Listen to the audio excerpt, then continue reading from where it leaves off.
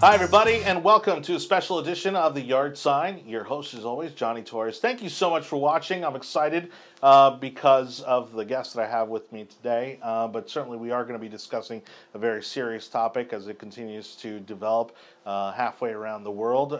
But again, this is the opportunity where you want to hear from people who've had experience in those parts of the world and those who have been there and given that first-hand experience and been on the ground in those situations and have a much different perspective maybe than you and I would have in regards to what's happening in Afghanistan. So that is going to be today's topic for this special edition of the Yard Sign. Let's go ahead over to the big table and welcome today's guests. We've got a familiar face on the far end, my buddy Joe Wicker, who's a veteran. Which camera am I looking at? That one here over here on the far left. There we go. Got it. I mean, you've mentioned on the show before, but you are an Army veteran. Do you want to kind of mention some of the engagements you were involved in? Well, I think for the purposes of this show, I was an assistant team chief on an advisory team that worked with the Iraqi security forces in Baghdad during the surge. So the mission there was to advise and train them to take over the security of their own country.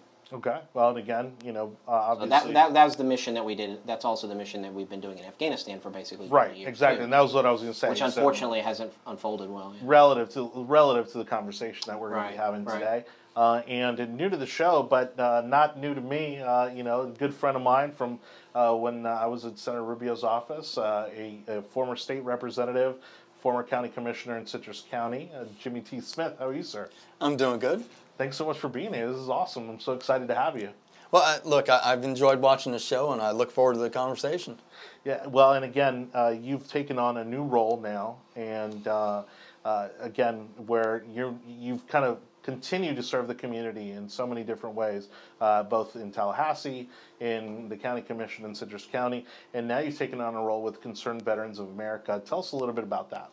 So I'm the Florida Coalition's Director for the Concerned Veterans for America. We're a nonpartisan, not-for-profit organization that works on policy. So we're known as the voice for veterans for freedom and prosperity. So being the voice of veterans for freedom and prosperity means that we're not a VSO. We don't take on veterans cases like the VFW and stuff like that. We actually work on policy that we bring to state and federal leaders that benefit the nation as a whole. So if it benefits veterans in this way, potentially it benefits the entire nation.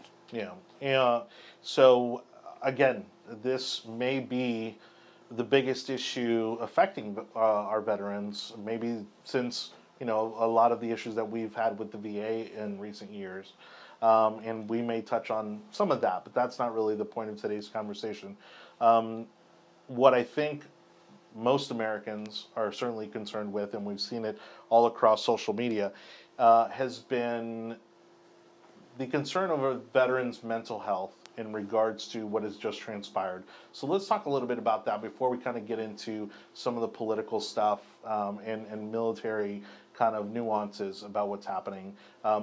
What are you hearing so far in regards to the reaction from veterans who both served in Afghanistan and maybe those who have been affected by it regardless? So obviously, yes, I've communicated with a lot of veterans, people that I know personally that I mentored before they went into the military, people that I know who are currently serving that are still in the military. So I've got a pretty broad brush of individuals to communicate with.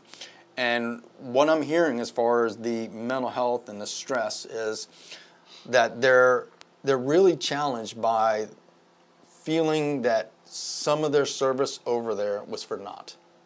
And the first and foremost, people are saying, listen, no matter what the people in suits do, we love the people in boots. Yeah. And we know that you served your country with pride. Think about that. The men and women went over there and were told to go into battle and to do X and Y, and they did. And they did it with courage. And even though they lost brothers and sisters over there in battle, at no point should any veteran feel anything less than pride for standing up as a brave member of the United States military doing the duty that they were tasked to do. And that's the conversations that we're currently having. But they feel that maybe we shouldn't have been there in the first place. Then there's the feeling on the far side that says, well, maybe we should have never left and maybe had more troops there. Neither one of them is the right answer. Neither one is. Basically, the reality is, the right answer is we went over there for the right reason. Al-Qaeda, Osama bin Laden. And then the other side is, it was the time to leave. 20 years or more enough. When you are sending the children of the first warfighters into the same war, it's more than time to leave. Yeah, well, and we're going to get into some of the timing, and then of course the execution of our departure, you know, from Afghanistan. But you know, as a good podcast host, we had a little conversation before the show where we discussed how right off the bat people were making comparisons to Vietnam, and we discussed that a little bit in the sense that there was a very vocal anti-war movement in the 70s that not only rejected the war for it being what it is, but also lumped in a lot of the soldiers that were involved in that war and held them responsible for the things that happened in that war. So nowadays, while I would say maybe the majority of the country would certainly could be maybe consider themselves anti-war, as you said, you know, they are very supportive of our troops. And then there's some conflict as to how and what we should have done in Afghanistan. For those veterans who did serve in Vietnam, if you've had the chance to talk to some of them, I mean, how are they feeling about this? Is this deja vu for them, or do they understand, you know, some of the nuances and the differences between where we were culturally in the 70s versus now? Well, and I think, and it really was exampled by the picture of the helicopter on the embassy. That's when it really kind of triggered some of my friends who are Vietnam veterans, who are saying, well, look, it is Vietnam all over again. But they also understand that they learned in Vietnam it was eventually time to leave, that it was a war that was unwinnable. And so they understand that. And so both entities, the current Afghan veterans as well as the Vietnam veterans, you know, uniformly believe that the service was the right service and honorable. But it is to where everybody's looking to D.C. and to the generals and suggesting, okay, you guys put us in this situation. This is all laid on the feet of politicians and generals, especially now that they're Monday morning quarterbacking about how to do everything, that none of them won the war. There's nobody in all of D.C. and all of the Pentagon that can raise their hand and say, I won the war. Right. And Vietnam veterans get that because in Vietnam, they won the battles, but not one general or one politician coming out of Vietnam was able to say, I won the war. So are they also, you know, seeing some emotional effects from this? I mean, because again, you know, certainly generationally, they had to suppress a lot of those feelings, a lot of that maybe remorse, regret, rejection that they felt when they came back home. Emotionally, where do you see some of those Vietnam vets when they look at what just happened in Afghanistan? Absolutely in the same position. Absolutely in the same position. I talked to certain Vietnam veterans who are very vocal in the same way that some of the Afghan vets are about, was the service of our men and women fighting over there worth it? So the ones who did serve are saying, was our service. And the ones who are Vietnam veterans are saying, was their service. But other than that you know, that specific aspect, it is correlating with each other. They're very much aligned. So for an organization like yourself, like CVA, sorry, so Concerned Veterans of America, what's really been, you know, right out of the gate, what has your message been first to veterans? Well, first to veterans, obviously, is the message of no matter what happens, okay, we can do an after actions after all of this and blame whomever. Right now, your service mattered.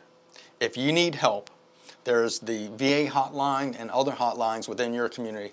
Call them. So that's our first message to individuals. The second thing is, no matter what is happening in Afghanistan right now, the withdrawal out of Afghanistan was needed. There was absolutely no benefit to staying in Afghan long term. And then there's lots of talking heads that will suggest that there was. Sure. But then you have the State Department's very own report from 2019. They've yet to come out with 2020.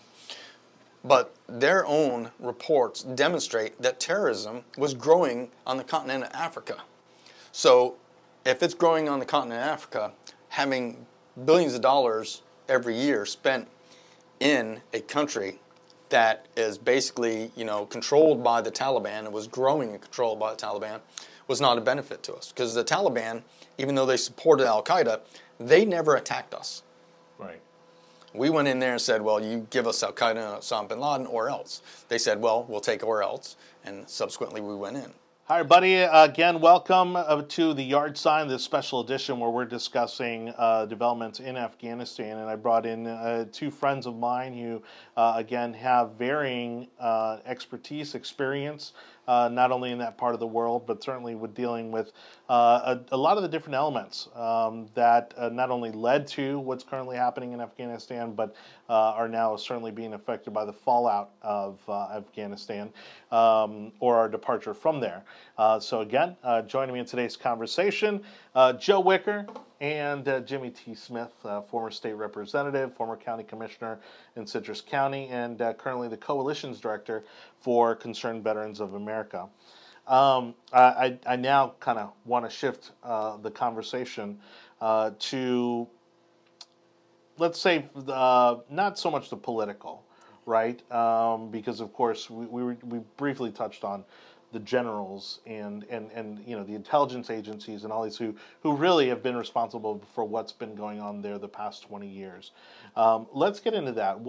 First of all, from a military perspective, for whether you're serving or you have served, how does that dynamic change, or what effect does this have for, again, not only those serving but those who are veterans in regards to that relationship between those higher ups, within the military ranks, and then of course the collaboration with the intelligence agencies when you see a failure like we are witnessing in Afghanistan?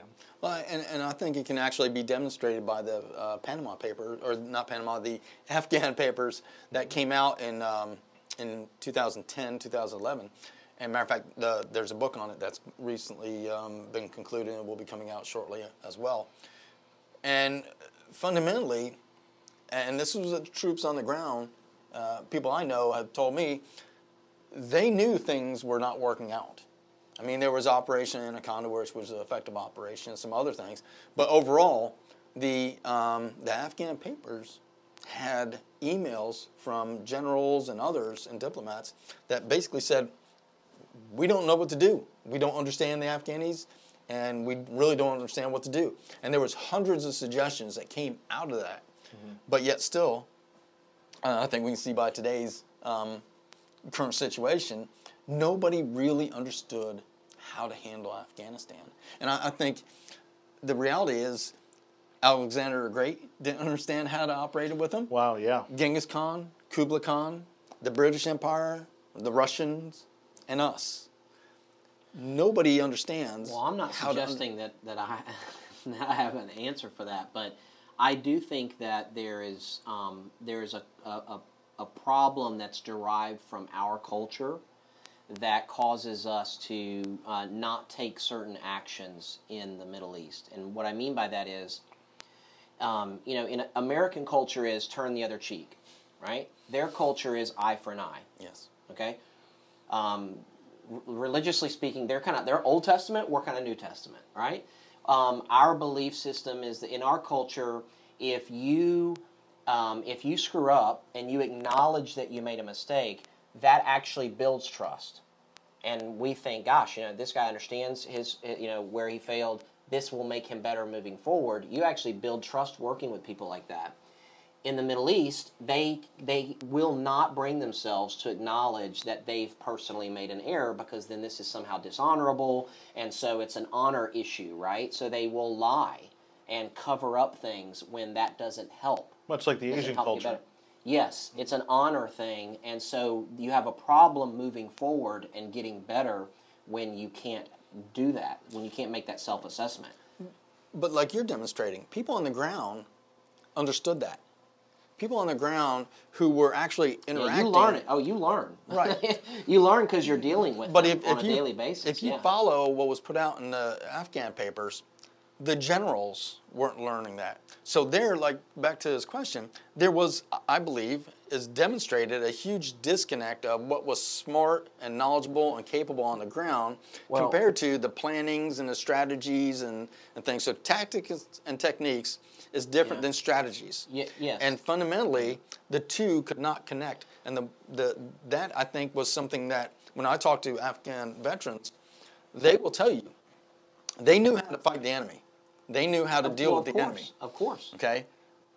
But then you have the demonstrations of the Afghan papers that says the generals had no clue. And this is their words. This is literally their words back to D.C. and back to the Pentagon, to where they demonstrated they had no clue. And people then wonder subsequently why in a 20-year period we continued never to really gain what we thought was going to be a future nation of Afghanistan. Well, there's another issue that there's a couple of issues here too, in regards to generals not knowing or whatever. And look, you know, highest rank I achieved was captain. I mean, I wasn't staying in. I knew I was getting out the day I went in, and so I don't want to claim to understand their view. I do understand their desire to have metrics and measure things. Because you are managing a very, very large organization and you're managing a large operation. So I get that. And yes, there's going to be a disconnect between the guy on the ground, but that information's got to filter up. But here's the thing, though.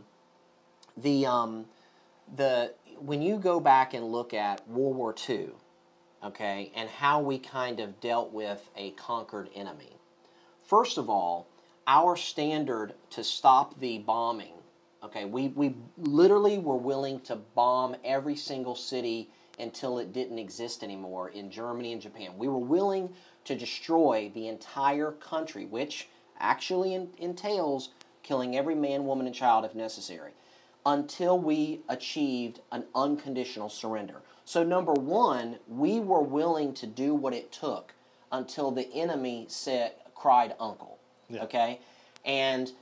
And then after that, after achieving that, we didn't then ask them and get all excited about elections and democracy and all that, you know, as if this was a sign of our success. We said, no, you have no government right now. We will tell you what your government is. We're going to write your documents.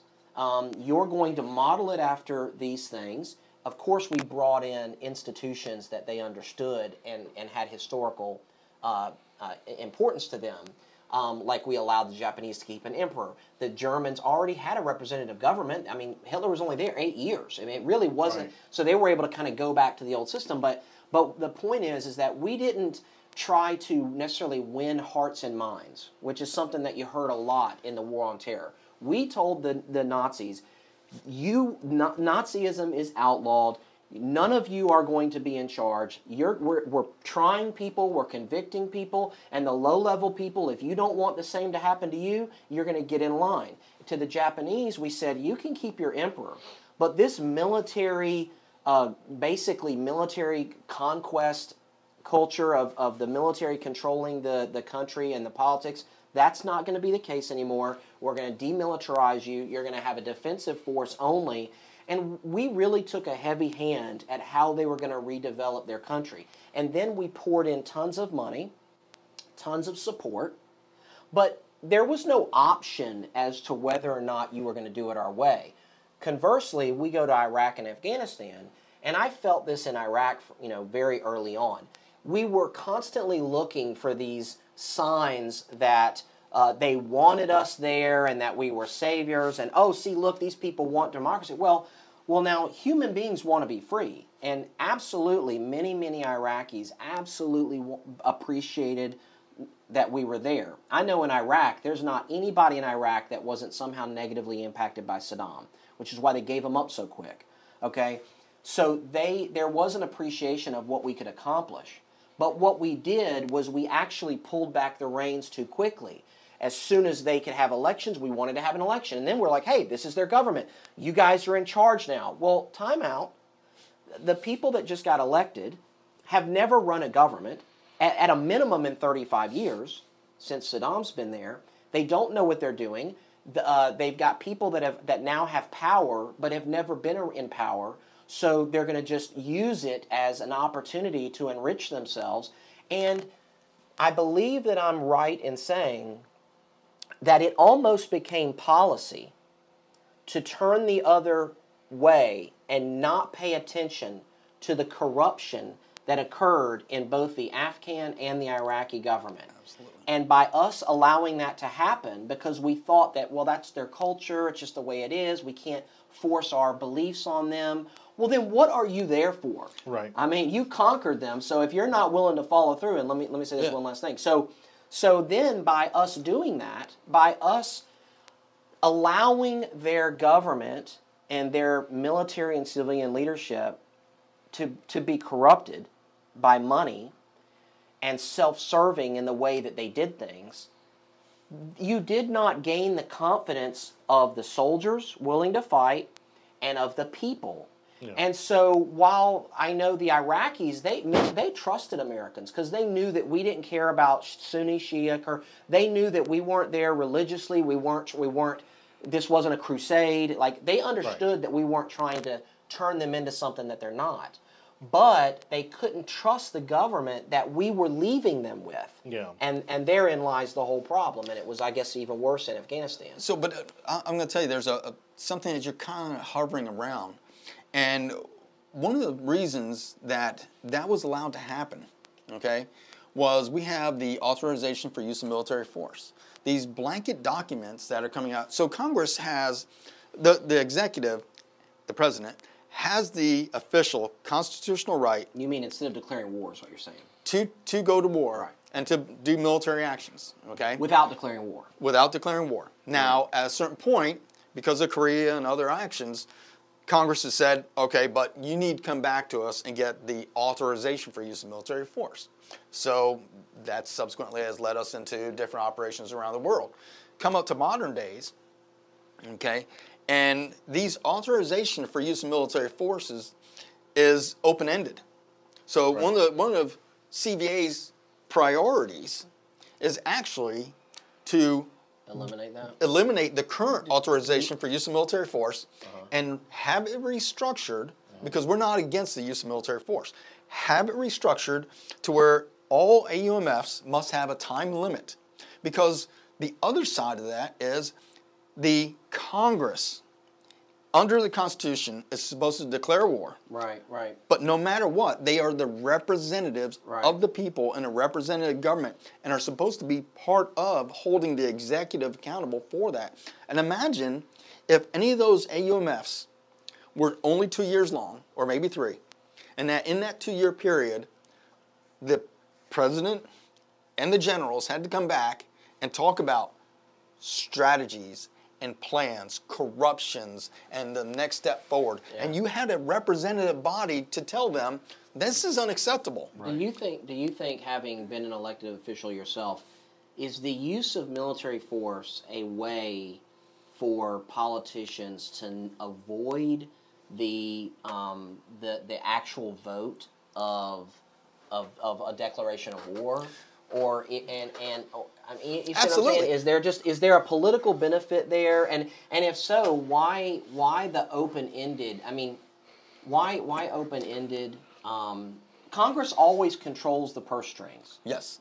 And Vietnam was an authorization of force, right? Okay. Force, yes. And when people talk about winning every battle in Vietnam but losing the war and things like that, a lot of people forget that. The Vietnam War ended, quite frankly, because Democrats got elected in the election of 75 or 74, I think it was, or whatever, and they took over Congress, and they would not fund the war in Vietnam. And when they pulled the funding back, it was irrelevant what the president wanted to do. Yeah. or Well, the anything AUMF else. was basically a way for the president they- to circumvent Congress. Right, I was going to say, but Congress in Vietnam, they pulled the funding back, which is what caused the So the AUMF was collapse of absolutely established to prevent the president from circumventing Congress. Okay. Okay? This was Congress putting their stamp of approval on military endeavors. But when has Congress ever, Okay. in the last, since the War on Terror, No. Congress has never cut off they've never shut off the spigot, right? Right, because how come? So, well, why should you? Now I'm asking, like during the Bush administration, when senators were getting up and saying the war is lost and all that, how come they weren't able to cut the funding? I'm just curious. Well, first and foremost, because whenever, if you look at the War on Terror, okay, when we went into the War on Terror, everybody agreed it was the right thing to do. Right, Everybody. yep. Still. Hillary Clinton voted for it. Still. Ted Kennedy voted for it, right? We truly believe I think. the effort to go after Al Qaeda Yep. and Osama bin Laden. Yep. Concerned Veterans for America agreed that was absolutely the right moves to do. Right. Okay. But fundamentally, what that led into was a structure. The AUMF is still open. They went into, I believe, 41 different countries. Yeah. Yeah. Under this Yeah. authorization for Yeah. use of military force. Yeah. And fundamentally, you think about it, we have over 800 bases, from radar sites to full-fledged military bases around the world. All over. We have 200,000 troops that are participating in some level in, it's reported, up to 170 nations out of 195. Okay? So these authorizations for use of military force, especially the 2001, has expanded the military around the world like we've never been. Right. None of our leaders have done this. And so the question is well, it was in the time it didn't seem like it, but now in retrospect it was an overreaction to September 11th in the way that TSA was created. Right. So how do you get retrospect? The changes in AUMFs that Concerned Veterans for America is supporting is A, timeline, B, geographic and mission specific, and third, a separate specific AUMF for any boots on the ground. Because each one of those would trigger Congress having to have the debate on moving forward on what's best for America's policy and use of the military. Because what we believe in realism and restraint is our foreign policy value. What we believe is the use of diplomacy and the use of the economic ability of America, both in providing funds and restraining funds, okay? These are things that should be constantly used. If you think, and we talked about this a little bit earlier. But the Taliban doesn't care about any of that. Well, they do, because America is funding Pakistan. Pakistan is funding the Taliban. Okay. So Okay. if we stop sending money they're to... taking advantage of it, that doesn't change If we their... didn't spend money in Pakistan, Right. would the Taliban had the additional money to do what it's been capable of doing? That's another issue, and I did want to mention that earlier, is that, you know, I'm trying to think of a polite way to say this. I mean, we've got to have some guts when it comes to some of the policies and the way we deal with foreign nations. And here's why I think a lot of people liked Trump.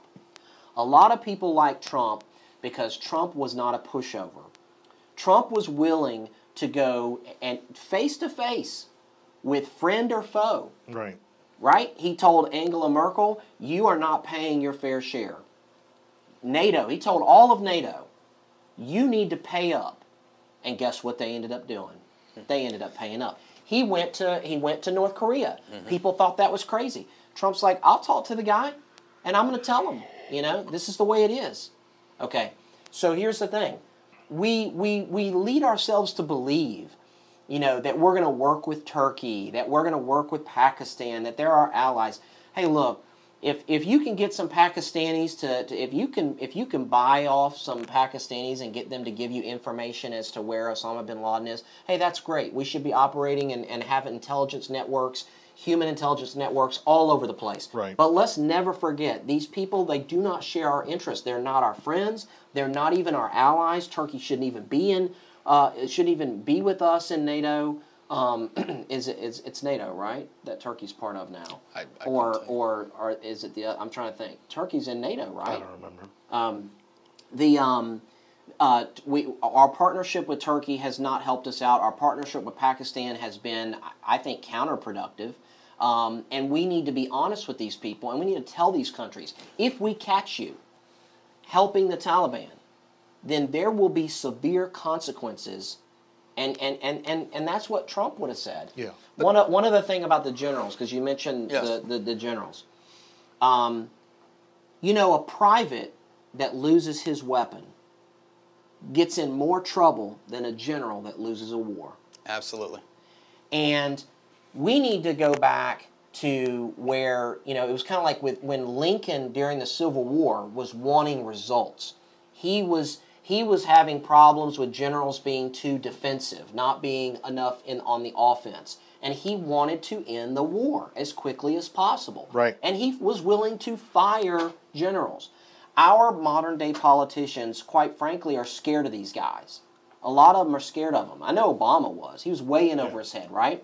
These are professional military officers. They do know what they're talking about, and you need to listen to them. Sure. But ultimately, you're the president.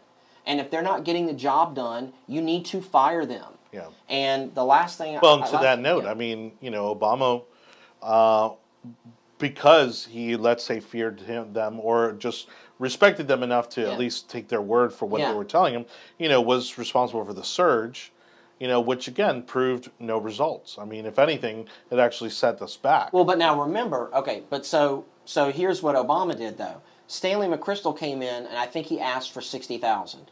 Okay, now, he's in charge of the effort in Afghanistan. If you don't believe him, then don't have him in charge, okay? Obama, I think, gave him 40,000. Why is that? On the basis of what knowledge did Obama decide, General McChrystal, I appreciate the recommendation, but I'm going to give you 40? Well, that's political. That's an insecure civilian who wants to show the military that I'm not going to be a rubber stamp. So he doesn't give them the forces that he needs. But the other thing I would like to see us bring back, and this would be very controversial and no one would go for it, from the last times when we were wildly successful in war, which was really World War II and which was World War II really, is the rotations that we do, I actually think are problematic. Now, as a guy who deployed for a year in the very beginning and did not get to go home on leave, okay? Right. Because we hadn't started that yet. And we did it by rank, and it never made it to me. So I didn't get to go home on leave. I would hate to have spent 4 years in Iraq, okay? But if the war in Iraq had only lasted 4 years, that would have been more humanitarian for the Iraqis, and it would have been less costly and less painful for the United States, with less injuries, less killed, and less destruction to both of our economies. And so I would think that we should look at stopping this rotation because the generals get in there. They've only got 12 to 18 months. What do you expect them to do? Yeah. And it's a brain dump every 12 to 18 months. This was 20 one-year wars in Afghanistan. That's right. And right. And they know, and the Taliban's still there. Oh, yeah. Well, and what they say, you guys have to watch, we have the time. But the reality, though, but this is more to the fact, if you look into the history of Jefferson and the Tripoli Pirates, he went to Congress. And Congress agreed with his action of going to Tripoli to deal with them. And basically, they funded money to them, specifically to go do that battle. We need to have a Congress that is properly engaged because, again, they are the representatives of their people who are in the military, who are going to war and fighting these battles. But you see a disconnected Congress that is more worried about poking each other in the eye than they are worried about the fact that men and women are deployed all around. I mean, think right now in Iraq, we have 25 or so, you can never trust what the numbers are coming out of the military, 2,500 or so troops that are sitting over there being attacked by drones from Iran. To what benefit of our nation's forward movement. What is it that is our nation's benefit that is coming from that? Well, you have an Iraq government. Well, it's probably intelligence gathering. Then let's use intelligence. Yeah, I'm just saying. Let's use the intelligence gathering. What's the benefit? Let's get the military out of there. Let's use the alternatives that we have, and you know well that there's a lot of counterintelligence alternatives to use. Okay, and let's admit it. The military should not be used. I mean, they are using the military as the hammer, as if everything around the world was a nail. Well, I can tell you how to prevent us from ever having a 20-year war or a 10-year war, for that matter, maybe even 5. And that is require a declaration of war, number 1. Okay, so that brings in political will. Okay, make sure that the politicians are on board. And liability. Mm-hmm. Number 2, have a draft. Reinstate the draft. Because if you are reinstating the draft, it forces America to be involved in the conflict. It forces America to care. Right. Because every mother and father that has a 16, 17, 18-year-old, 20, 21, 22, something like that, they're all concerned now about this war and whether or not we should be in it or not. That's number 2. And number 3, you fight until you win and you don't go home until it's over. And you do that, and you will have things like World War II, where you had a massive nationwide effort to defeat an enemy, unconditional surrender, get it done, and get the hell out of it. Because everyone had skin in the game. Everybody had skin in the game, and everybody wants to go home. And the problem that we have today, and working for CBA and things like that, maybe Jimmie feels this, but there's only about, I'm trying to think of the number, there's about 500,000 on active duty in the Army, probably about 1 million reserve. When you add it to Marine Corps, like 250, something like that active. So when you add in all the reserve and active, I think we're looking at about 3, 4 million, 5 million total soldiers, airmen, Coast Guard, everything. Yeah. So let's say there's 3 to 5 million in the active and reserve, something like that. Well, there's 330 million people in the country now. So really what you're saying is you have 1, maybe 2% of the country that has true skin in the game that could potentially be deployed. Mm-hmm. That's number 1. And if you look at if you take their parents, okay, let's expand it to the parents because every parent loves concern about their kid. Okay, so now you've got 10 million people. You've got 10 to 15 million people out of an entire nation of 320 million. So, you're not even at 5% yet of the country that's got real skin in the game for these wars. And that's how you have a popular initiative. That's how the country's all together. You get everybody together or we don't go at all. And so if people are together on the operation, okay, then you've got the country's support behind you. And it's not just this feel-good, we support the troops. No, we're supporting the troops because we're all involved somehow, whether physically or emotionally. And then, and that's how you also end up having shorter conflicts. So Joe, I don't disagree with you, but I'll go back to the key philosophy is that realism and restraint. We are constantly seeing the military deployed around the world for various reasons. Okay? Sure. So from the time of World War II all the way through, from the Congo to Haiti to Grenada to Panama to all these different deployments around the world. Right. A good part of that tends to be where we're trying to impose our values, our beliefs. And if we have a philosophy of realism and restraint, okay, A, does this action benefit America? And that has to be the very first question.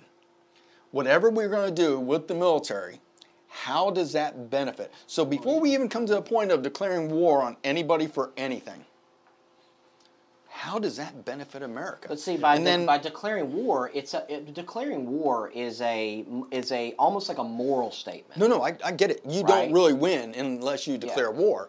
Right. But again, it commits you. It commits you because now you have to win or you've lost the war. We kind of I think as a country, I actually think the policymakers like the ability to send troops all around the world and do stuff, and I'm not suggesting we don't need to. But then I think actually our population kind of likes that. It's kind of like out of sight, out of mind.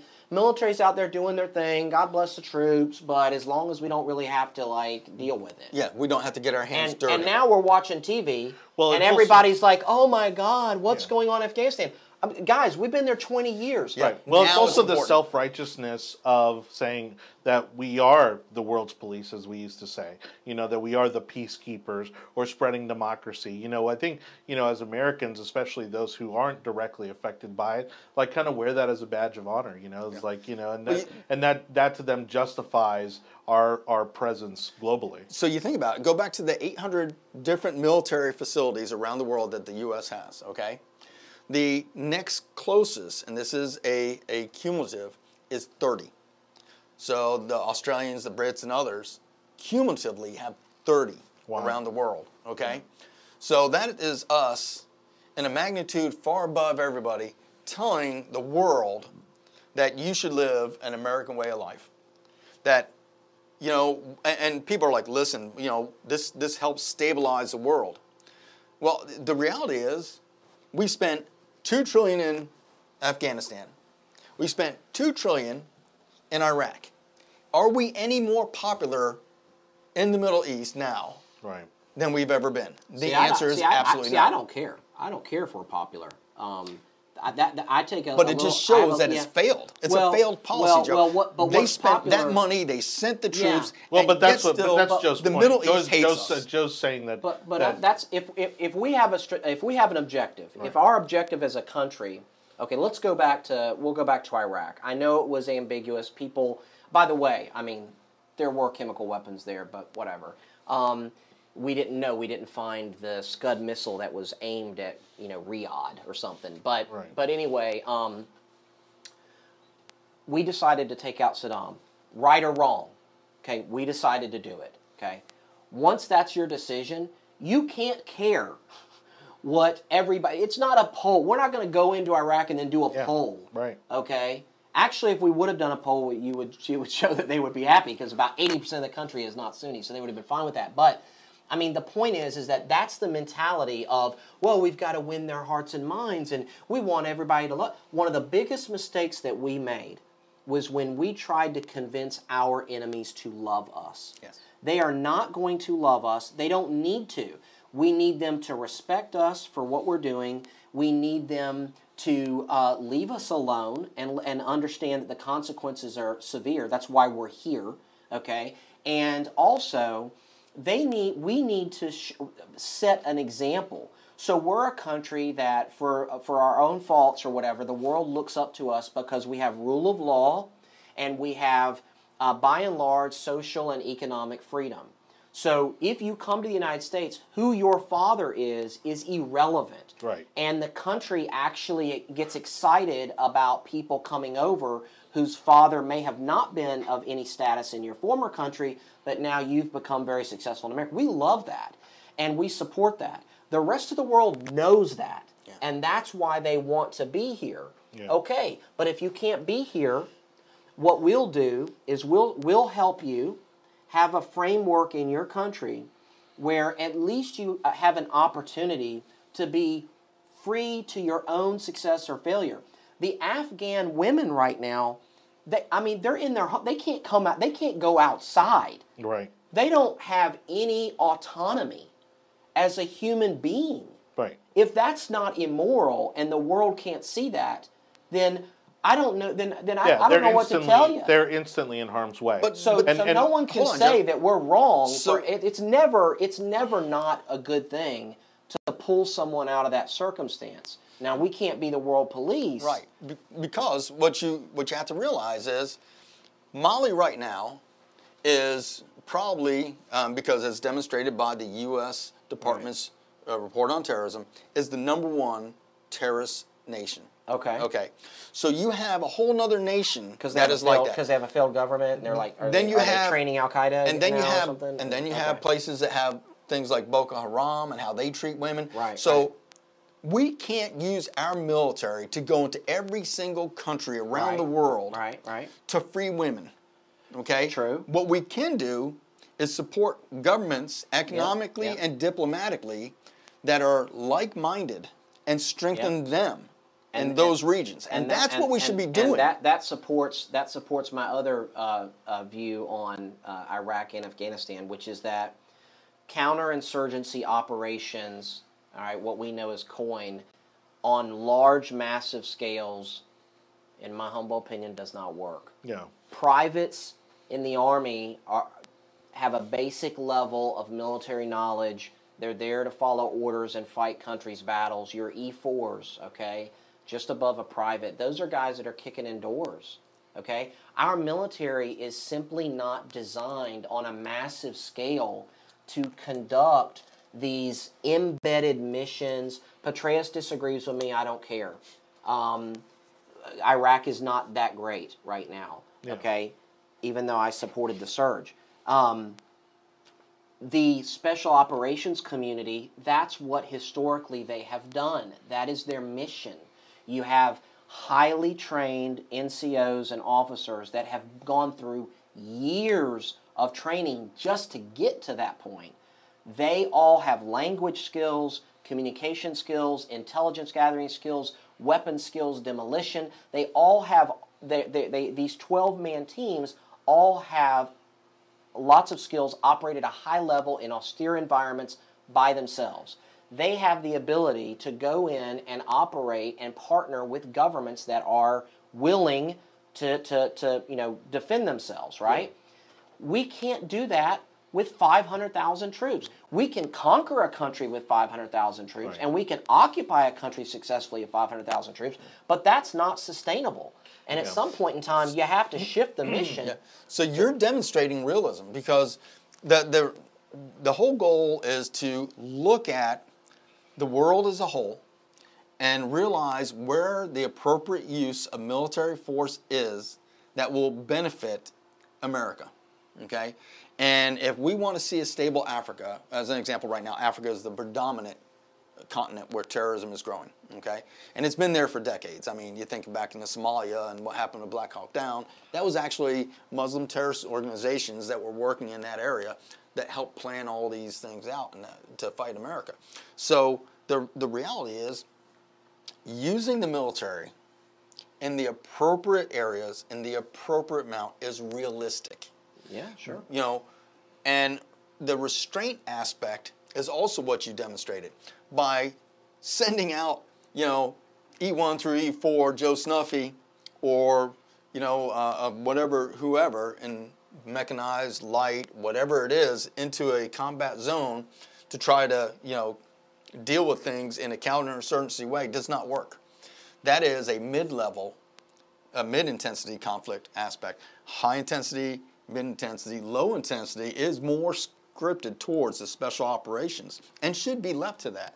And also the fact that you demonstrated something that's really important for governments that want us there.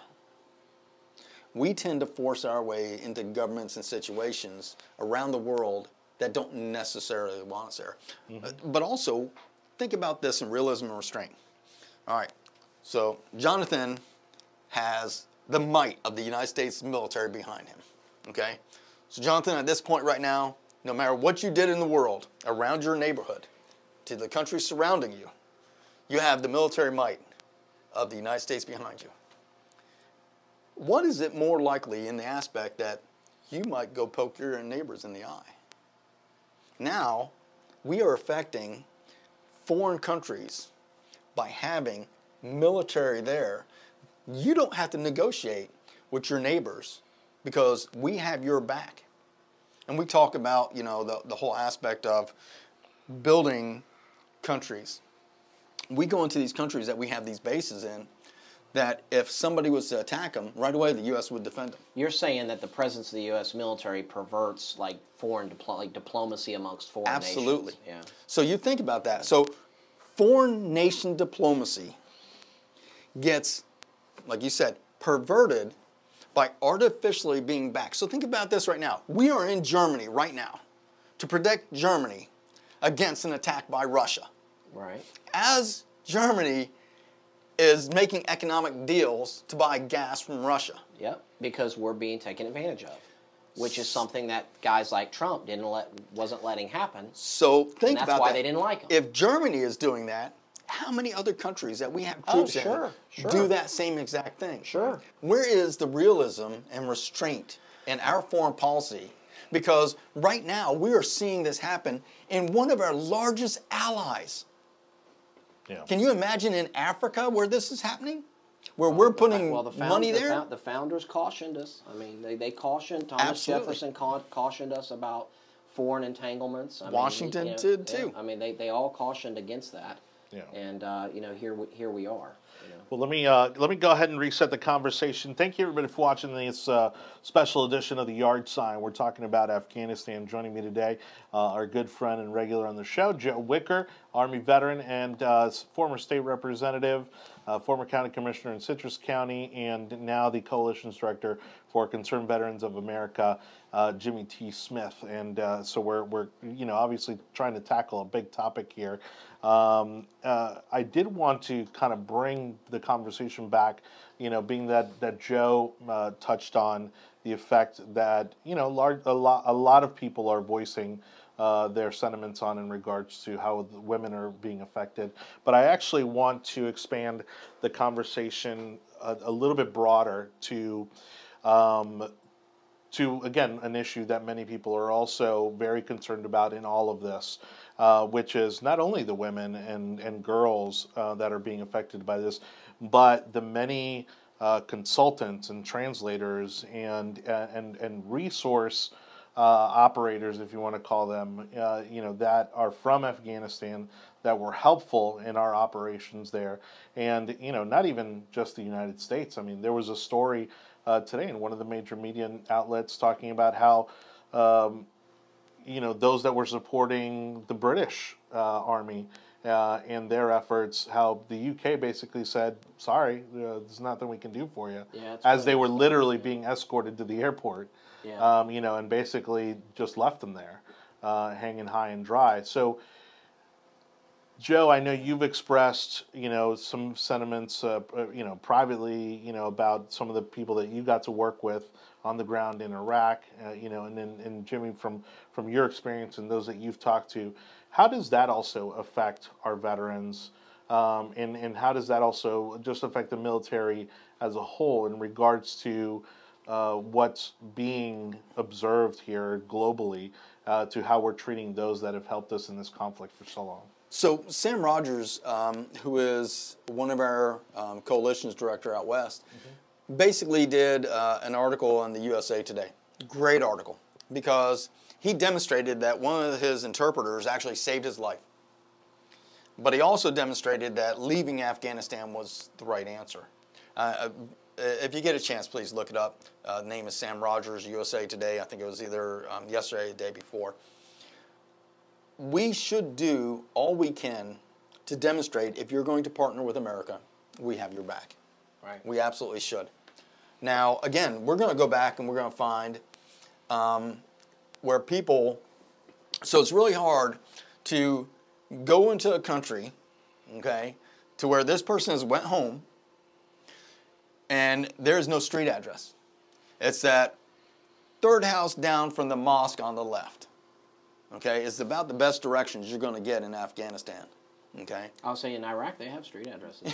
It's pretty. It's interesting. So when I talk to the Afghan veterans, they're telling me there's no such thing as address. There's a clump of houses. Yeah, sure, right? sure. So there's this presumption that we should know where everybody is to get them all out. Okay, it's much harder than people think it is. Okay, so there's the logistical aspect of it. I can tell you.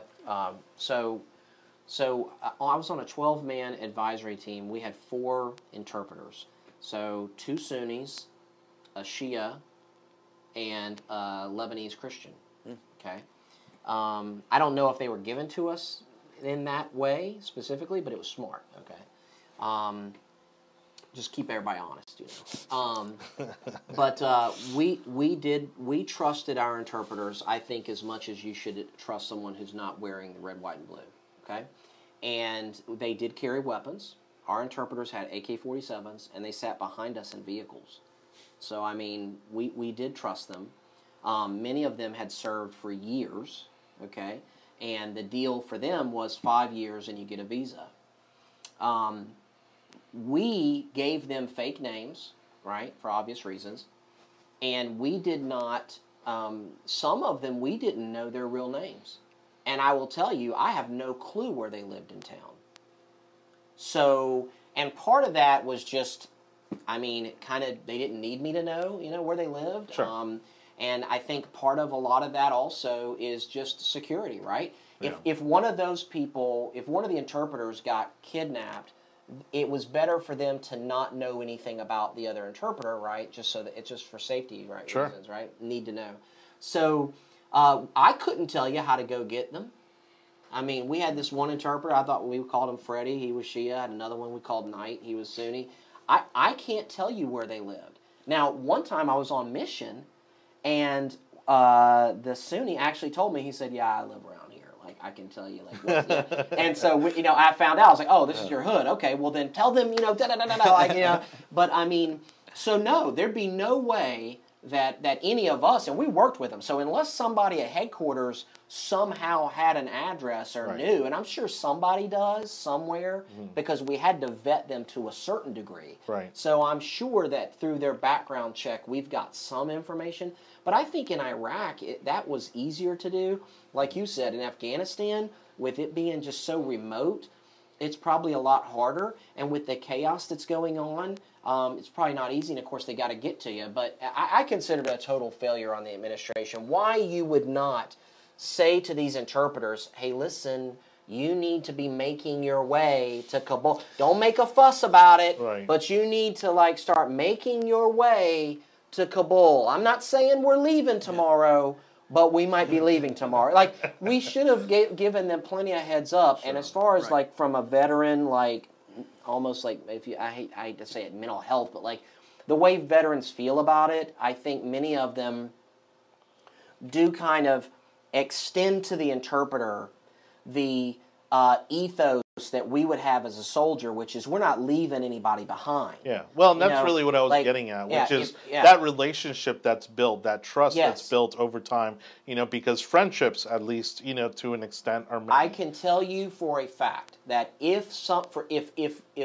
when I was in Iraq, if one of our interpreters would have gotten captured and we would have had any intelligence whatsoever, I can promise you we would have been rolling. And we would have went in guns blazing to get that dude out. Right. They were that important to us. Yeah. And you got to give the interpreter credit. They don't have to do that. Sure. They don't have to do that. And in fact, you figure someone in the Middle East that speaks fluent English. Okay, this is an educated person. How do you get educated in the Middle East? Well, your parents are probably somehow connected, or you have money, or you're in the right clique of some kind. So right off the bat, they don't really have to do this, right? They're choosing to do this. Yes, they're being paid. Yes, they have an opportunity at a better life. But they're still making a big sacrifice. But they're still making a huge sacrifice, and they know that them and their entire family. So you can bet that the insurgent's not, the interpreter is not just the person you're dealing with. Their family's involved in that. Yeah. Well, but so imagine this. There's again, I'm going to go back to the AUMS, but so one of the things that is really important is, yes, this is definitely specifically affecting the mental health of certain veterans, okay? And, and sadly, and there's others that they never really connected with their interpreter and stuff like that because that wasn't their job and their mission. They were separate. Sure. But imagine, though, if the AUMFs were done in such a way that were time-limited, mission-specific, that congressmen and women would be involved to make sure they had the civilian oversight over the military prior to the close of these operations. Yeah. But there wasn't. There was a blanket check to go to war. And again, so the AUMFs, okay, and the whole declaration of wars, of course, obviously that's more of a discussion, but the AUMFs, if specific to the mission and specific to a time limit, would have said, okay, here's your time limit, and we're closing down this war. What is your plan? And they would have had to tell that plan to Congress. And they would have had to have it well-researched, well-funded, and proper. And I think this is one of the things you're going to find in the after actions. The lack of a proper AUMF has caused or been part of the reason that the entirety of the Afghan fiasco, from start to finish, talk about the Afghan papers to now the closing of the war in Afghan, okay? I think you're going to find that the AUMF is part and parcel to the failure of American foreign policy. Well, sure, because I mean, we saw basically what President Biden did was he started that ticking clock. He started that countdown clock, and whether they had a plan or not, which obviously we seem to see that there was very little and much of an actual plan to get out of there in a safe and timely manner, you know, has really kind of led to the problems we're seeing today.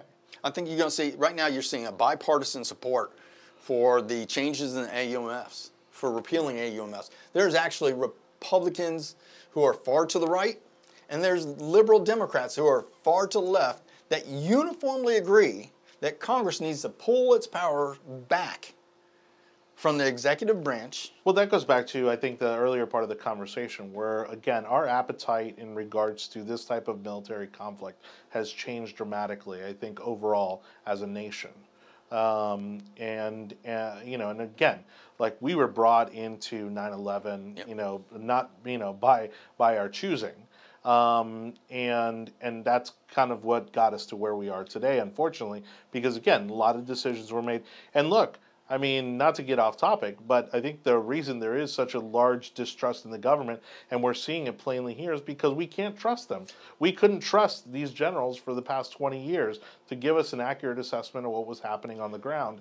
And to what extent Congress knew that as well, I think is also worth looking into, because I'll tell you, from working in Senator Rubio's office, I sat down with a government contractor that provided services in Afghanistan to the helicopters. You know, they're talking about the Black Hawks, and there was these Russian helicopters that were primarily what was being used in Afghanistan. This company was responsible for the maintenance, the repair, and the training of Afghanis to fly them. And this was years ago, and they were saying, yeah, like, these people can barely read, much less fly a Black Hawk.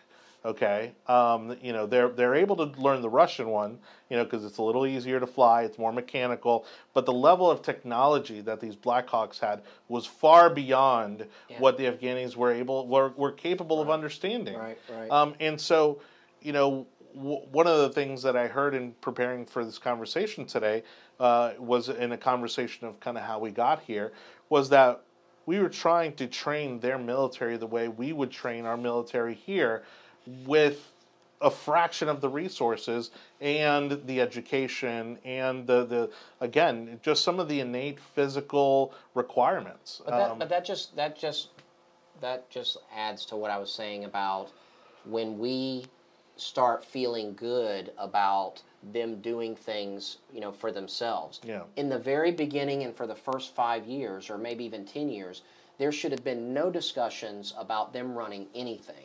Right. You're going to go to school. We are going to teach you. There's not going to be any madrasas. There's not going to be any of that. And in America, we view it as an American value to allow people to, you know, practice their religions and things like that. And I'm not saying be anti-culture and anti-religion, but we're trying to get a job done. Yeah. And so you're going to need pilots in the future. To be able to secure your own country, you're going to need pilots. So guess what? We're going to go find the smartest 15-year-olds we can, you know, and we're going to start training them now. Right. And in about 4 years from now, they're going to be pilots, you know. And we just weren't willing to force on them certain things that needed to happen because that feels wrong to us. It feels anti-democratic. Mm-hmm. Well, what did you conquer a nation for then? Right. You conquered them so that you could turn around and give them the keys to the city? I mean, what we conquered was the Taliban. Right. But the Taliban was operating in essentially almost a non-existent, you could say it's a failed state, but it's almost a non-existent state. And so you can't conquer them and then expect everybody to take over. We did this in Iraq with the Shia. Right. The Shia in Iraq were, although they're the majority numerically, they were basically a political minority because Saddam was Sunni. Mm-hmm. And many of them were kept out of government. They were kept out of education. And so when they won the elections, overnight, it was obvious they were going to win. They're 60% of the country, and they're going to vote for their clan. Right. So overnight, the people who had never ran a country were now running a country. Yeah. That's malpractice on our part. We're the ones that gave them the opportunity to have the election in the first place. So we set them up for those conditions. We should have been able to think ahead and see that that wasn't going to work out. Again, go back to mission specific. What was the mission going into Afghanistan? Was to get Al-Qaeda. So, and truthfully, I'll suggest that we didn't beat the Taliban. They faded back and waited us. Yeah, they reassessed. Yeah, I mean, they retreated to Pakistan. There's actually video of them recording attacks on us as they continue to grow and get better and stronger and stuff like that. And in Iraq, and the same thing. Of course. They weren't stupid. They came in, they realized that they were having issues, and mind you, again, we got in the middle of a civil war and we chose a side. Okay? We got in the middle of the civil war and said, you know, we're going to take the northern whatever it was called, and we're going to fight the Taliban because the Taliban will not give us Al-Qaeda. At the point to where Osama bin Laden was captured, if we would have had a mission specific to A, devastate Al-Qaeda, and B, capture Osama bin Laden, capture or kill Osama bin Laden, if that would have been the mission, within months of us concluding that, we would have left that country. And that civil war would have continued, but it just did. Right. So we paused a civil war. We established, through trillions of dollars and thousands of American lives, a artificial government that was based on our philosophies and not theirs. And then we're surprised when it all falls down. Well, unfortunately, there is a perverse financial incentive for wars to continue. Yeah. And that's, I mean, you're going Eisenhower's warning. You're going to have a need for contractors and things like that. I'm not suggesting that it's wrong that someone has a company and they provide food for soldiers or do whatever they're doing, rebuilding. But the opportunity to make money in war can't be so perverse that people have a necessity to stay there. I mean, because if you think about it, if your job is to build buildings and the insurgency is destroying buildings that you're building, I mean, you make money by building buildings. So is a successful insurgency, as long as you're not getting killed? I mean, is it really counter to your business? It's not. It's financially lucrative. So I don't know how you take that out, but there just can't be there can't be more benefit to continuing the war than there is to ending the war. Well, and there's a big issue. Well, you take it out by putting in timelines to where you only have this authorization for this force in this country for this time frame. Because at that point, Congress can look back at all the bills. Well, and then they tell you a little bit longer, well, we're just about to turn the corner. I mean, how many times did a general say to Congress, well, we're making improvements, you know? But at least, yes, ma'am, no, ma'am. At least there has to be a vote of the body that represents individuals back home. And then, because of that, the news cycles will generate the conversation that allows people like you and I to see what's going on and then fundamentally give input to our elected leaders. That's what missed out of this entire war. But in addition to Joe's point about the military-industrial complex, right, which is what you were basically saying without saying it specifically, you know, there's also now these reports that, you know, this in many ways might have also been a huge money laundering, scheme among, multiple nations. Lots of money lost. Running money through Pakistan, running money through Afghanistan, exchanging for government contractors, warlords. I mean, the trillions of dollars that have run through this conflict. And so I think aside from the surface level beneficiaries, which, as Joe just mentioned, is our military industrial complex, which again is going to hit our economy incredibly hard, because now all of a sudden there's going to be a slowdown of need for those tanks and that type of equipment that's produced, in the Rust Belt and the Midwest, but also, those people who were nefarious in their reasons for wanting to prolong this conflict are going to find somewhere else to do it. Yeah. And where is that going to be? And that kind of leads me to what I wanted to close the conversation on, because this has been great, and I'm sure we could keep going for hours. But what is next? what does the continued fallout in Afghanistan look like, and where does our standing globally look like? So here's the thing I'll suggest to you is people are being short in their theory that America is no longer a leader on the national stage or the global stage, okay? Because we lost in Vietnam and we recovered. By the 80s, we were again the world's leaders, okay? So within a short 5 to 6 year time frame, America was that. What I would suggest is from the Bay of Pigs to the Vietnam War to Somalia and other things that fundamentally people said, oh, America is no longer this. Yeah. I mean, think about it. In Somalia, they came out and said, we are a paper tiger. Right. In Lebanon, when they bombed the Marines, and Reagan made the smart decision to, instead of continue to stay, which he swore he was going to stay, he subsequently changed his mind and brought the troops out. And people are like, oh, America's losing its strength and might.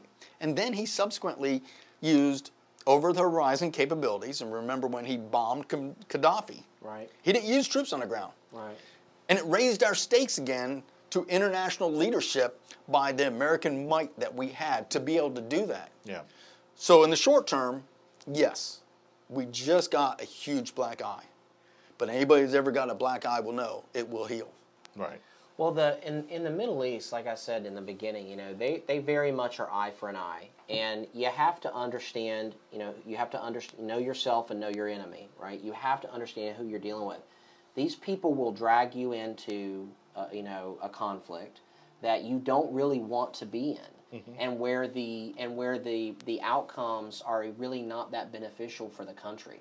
Which is why when we've done limited actions with a clear objective and a clear end state, okay, which is kind of military jargon, but there's an end state. It's like, this occurs, it's over. Right. Right? When you've achieved that, we have good stories to tell. Desert Storm was one of those. Right. And the American population for many years said, oh, we never should have stopped. Well, George H.W. Bush, for whatever criticisms you want to give the guy, he also had to bail out of an aircraft over the Pacific Ocean.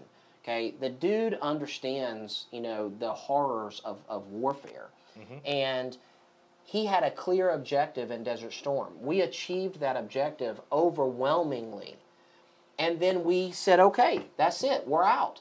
And you can argue that, well, there's these residual problems from that and blah, blah. Okay, well, there's always going to be trade-offs. Right. And there's always going to be trade-offs. And when we determined what that end state was, we maintained the initiative.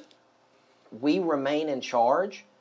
And from I guess just a perspective of our reputation, it helps us maintain our reputation. It's only when we depart from that. Right. That we get ourselves drug into these things, do we then not get to end things on our own terms? And I would argue that we're not really ending Afghanistan necessarily on our own terms, because I don't think this is what people expected it to go. Not at all. But what you're demonstrating was the years from Reagan through Bush of the Weinberger doctrine that fundamentally went away for the neocons and the war hawks of both sides. Right. That thought that the use of the military was the only answer to everything.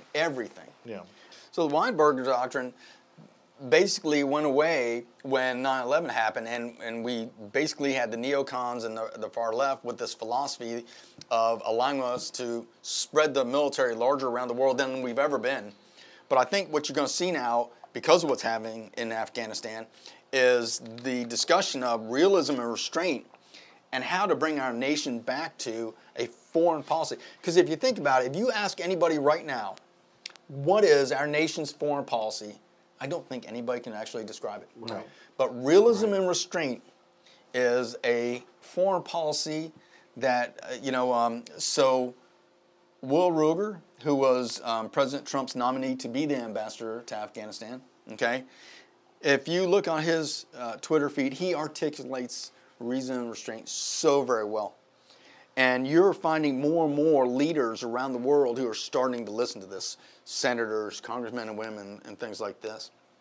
And I think that, and CVA is supporting this, that this philosophy of foreign policy will put us in the correct position moving forward. Don't be afraid to use the military. Don't ever be afraid to use the military. Sure. But if you use the military for any reasons, it should have a benefit to the United States as a whole, okay? And if it is part of our overall foreign policy benefits, understandably.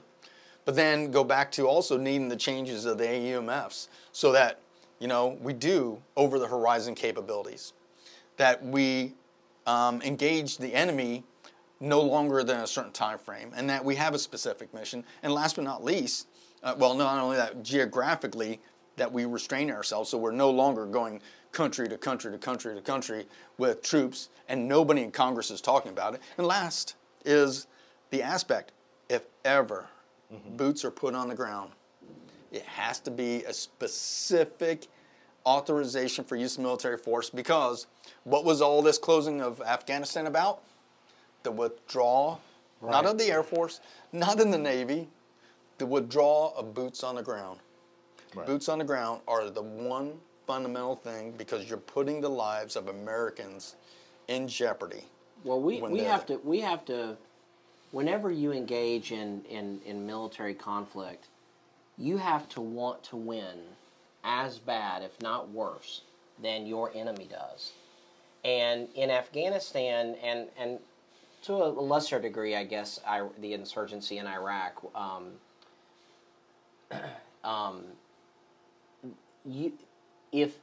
like the Afghan insurgency, the Taliban, they didn't have to win; they just had to not lose.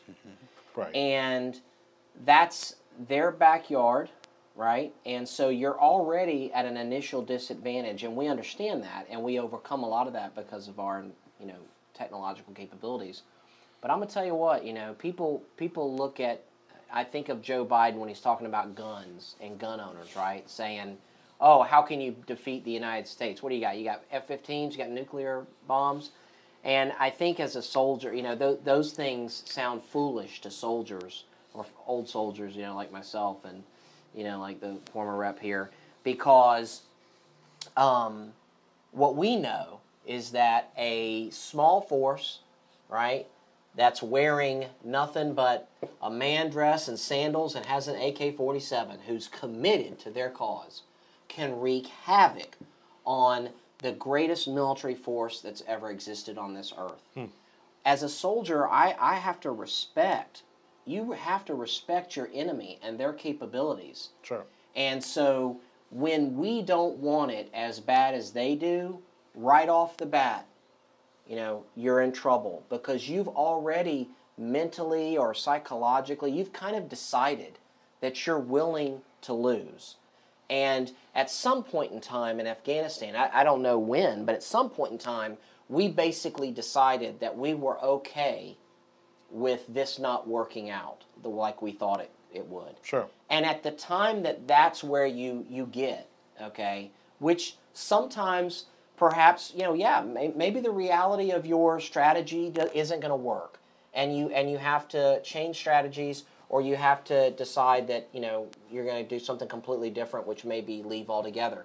But you can't tell me that we just figured that out. We figured that out a long time ago. Sure. And so if you're not willing to do as much as it takes to win as your enemy, then you should never fight that war. And I would submit to you that, again, the last time we did that was probably World War II, because we were willing to destroy every single building on our way to Berlin. The 8th Air Force will tell you that's what they did. Right.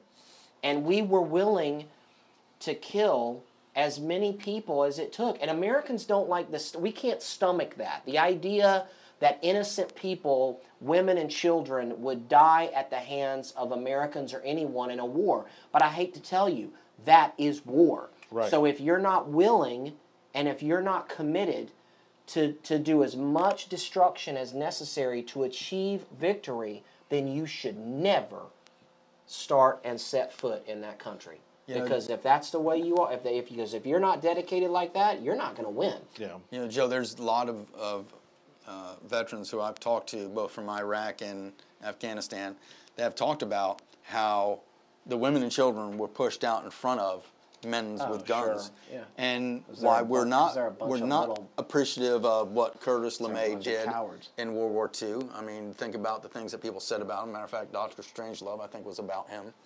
But the reality is, you're talking about the commander of the 8th Air Force. Commander of the 8th Air Force, who in World War II, who went in and bombed the parts factories that were in the middle of cities. Yeah. Right. And knew that there was going to be casualties. We knew there would be casualties. Yep. But the reality is this: that discussion needs to happen in Congress, and it doesn't. Well, it's cultural. Congress, it's cultural too, though. We have an obsession. We have an obsession, and I saw it in the military. Again, sorry to interrupt. This goes back to. But mind you, this goes back I to grew up- loving. This I goes grew back up- to hearts and minds. I grew up old Army. So when I first joined in the infantry, my veterans who taught me how to fight were Vietnam veterans. Okay. And the technique was spray and pray. Okay. Okay. All right. Right. Yeah. And we definitely don't believe in that now. We have an obsession with precision and limiting collateral damage. And if you're not willing to have collateral damage, then you shouldn't be going to war. Well, I'll give you this. Because war itself creates collateral damage. One of the worst things is that somehow America thinks that every strategy, such as the withdrawal, should be announced and broadcast on the TV. I mean, think about going into Somalia. Yeah. They landed on the beach and the TV was there recording it. Yeah. Okay? The reality is war should be, to some extent, outside of the norm of what we as the American society see, because it is a nasty thing. It is, and our enemies love our rules of engagement. I mean, the idea that, consider this for a second. At one point in time in Afghanistan, the rules of engagement under Obama were that soldiers had to be getting actively engaged before they could engage back. Do we realize that police officers in the United States aren't even under that strict of rules of engagement? Right. If you even look like you're going to pull out a gun on a cop, they will shoot you dead and be let off scot-free for doing it. And we got soldiers in Afghanistan who couldn't shoot at anybody, couldn't call in artillery, couldn't call in airstrikes, unless we basically went and did a survey to find out, you know, whose house was going to be damaged, whose property was going to be damaged. Is there anybody in the vicinity that's not 100% guilty? This is not a court of law. Well, even more recently, I mean, while Donald Trump's peace agreement with the Taliban saved American lives, right? I mean, that's undisputable. Sure. Right? But it didn't save. I was shocked to learn we hadn't had a casualty in 18 months. Right. I couldn't believe that. I was like, what? Yeah. Because of the Doha Agreement, absolutely. But it didn't save Afghani lives. Right. You know, it didn't stop the Taliban from continuing to increase their presence throughout Afghanistan. Yeah. Really kind of laid the groundwork for this withdrawal to happen the way that it did. They just had to not touch us. Sure, exactly. You know, and so, you know, whether that was through some people are saying agreements that they had with different factions of the military throughout Afghanistan, you know, for there not to be, you know, any kind of conflict, or whether it was, again, taking lives that were Afghani and others. Pompeo was very clear about and not American. Well, people are trying to pin this on Trump, and here's what I want to say about those that say, well, because you know the Democrats are already doing this. They're saying, all Biden's doing is executing Trump's plan. So if it's going bad, you got to look at Trump. Well, hold on a second. Time out. When Biden came into office, one of the first thing that guy did was go on a spree of executive orders, right? Right. Overturning previous executive orders of the Trump administration. They began passing legislation, which is legislation that in no way would look like legislation that Trump would have passed. They started making nominations for the federal government, for the different bureaus that are in no way, they're the exact opposite type of people that Trump would have nominated. So before you start buying into this idea that, Biden's just executing the Trump strategy, hold on a second. President Biden can do and overturn any federal mandate, strategy. He can do executive orders. He's in control of the military. He is the commander-in-chief. Right. So there's only one commander, and that happens to be Joe Biden, president. So it doesn't matter what Trump said or did. You are the commander of the military. President Biden is completely responsible for whatever actions are being taken now by the military. You can't change everything Trump did over here except that one little thing. And then say, oh, my hands are tied. I can't do anything about what Trump... Yeah. Actually, the United States military is the one thing that you can do just about anything you want to do. Or say that, oh, I wanted to undo everything Trump did except that. Yes. That's the one thing. I just let that alone. You undid all this other stuff, Right. but you didn't undo Trump's deal in Afghanistan. Yeah. Or is it that you can undo things that Trump did, and you have been, and you are the commander-in-chief, but you just don't want to take responsibility for it? Right. And I think it's the latter. All right. Well, on that note, again, thank you to everybody for watching this special edition of the Yard Sign, and a huge thank you again to my guests over here, Joe Wicker, Jimmie T. Smith. Definitely won't be the last time we have you on the show. We appreciate you stopping by, and appreciate all the work you're doing for our veterans, for our nation, to continue to serve, our country and our community. So we appreciate you for being here today. Thanks for coming. On behalf of Joe Wicker and Jimmie, I want to thank you so much for watching. You will be able to find the audio version of this program on our audio platforms over at the Tech Overlords at Google, Apple, Spotify, Audible, Amazon, and iHeartRadio. All right, so this will be available whenever, wherever you'd like to find it. Love to hear your feedback on this. Make sure you find this, like us, follow us, and share tonight's show on all of your social media platforms, and we'd love to hear your feedback on it as well. Again, on behalf of Joe, Jimmie, I'm Johnny Torres, your host. Thank you so much for watching The Yard Sign. Good night, everybody.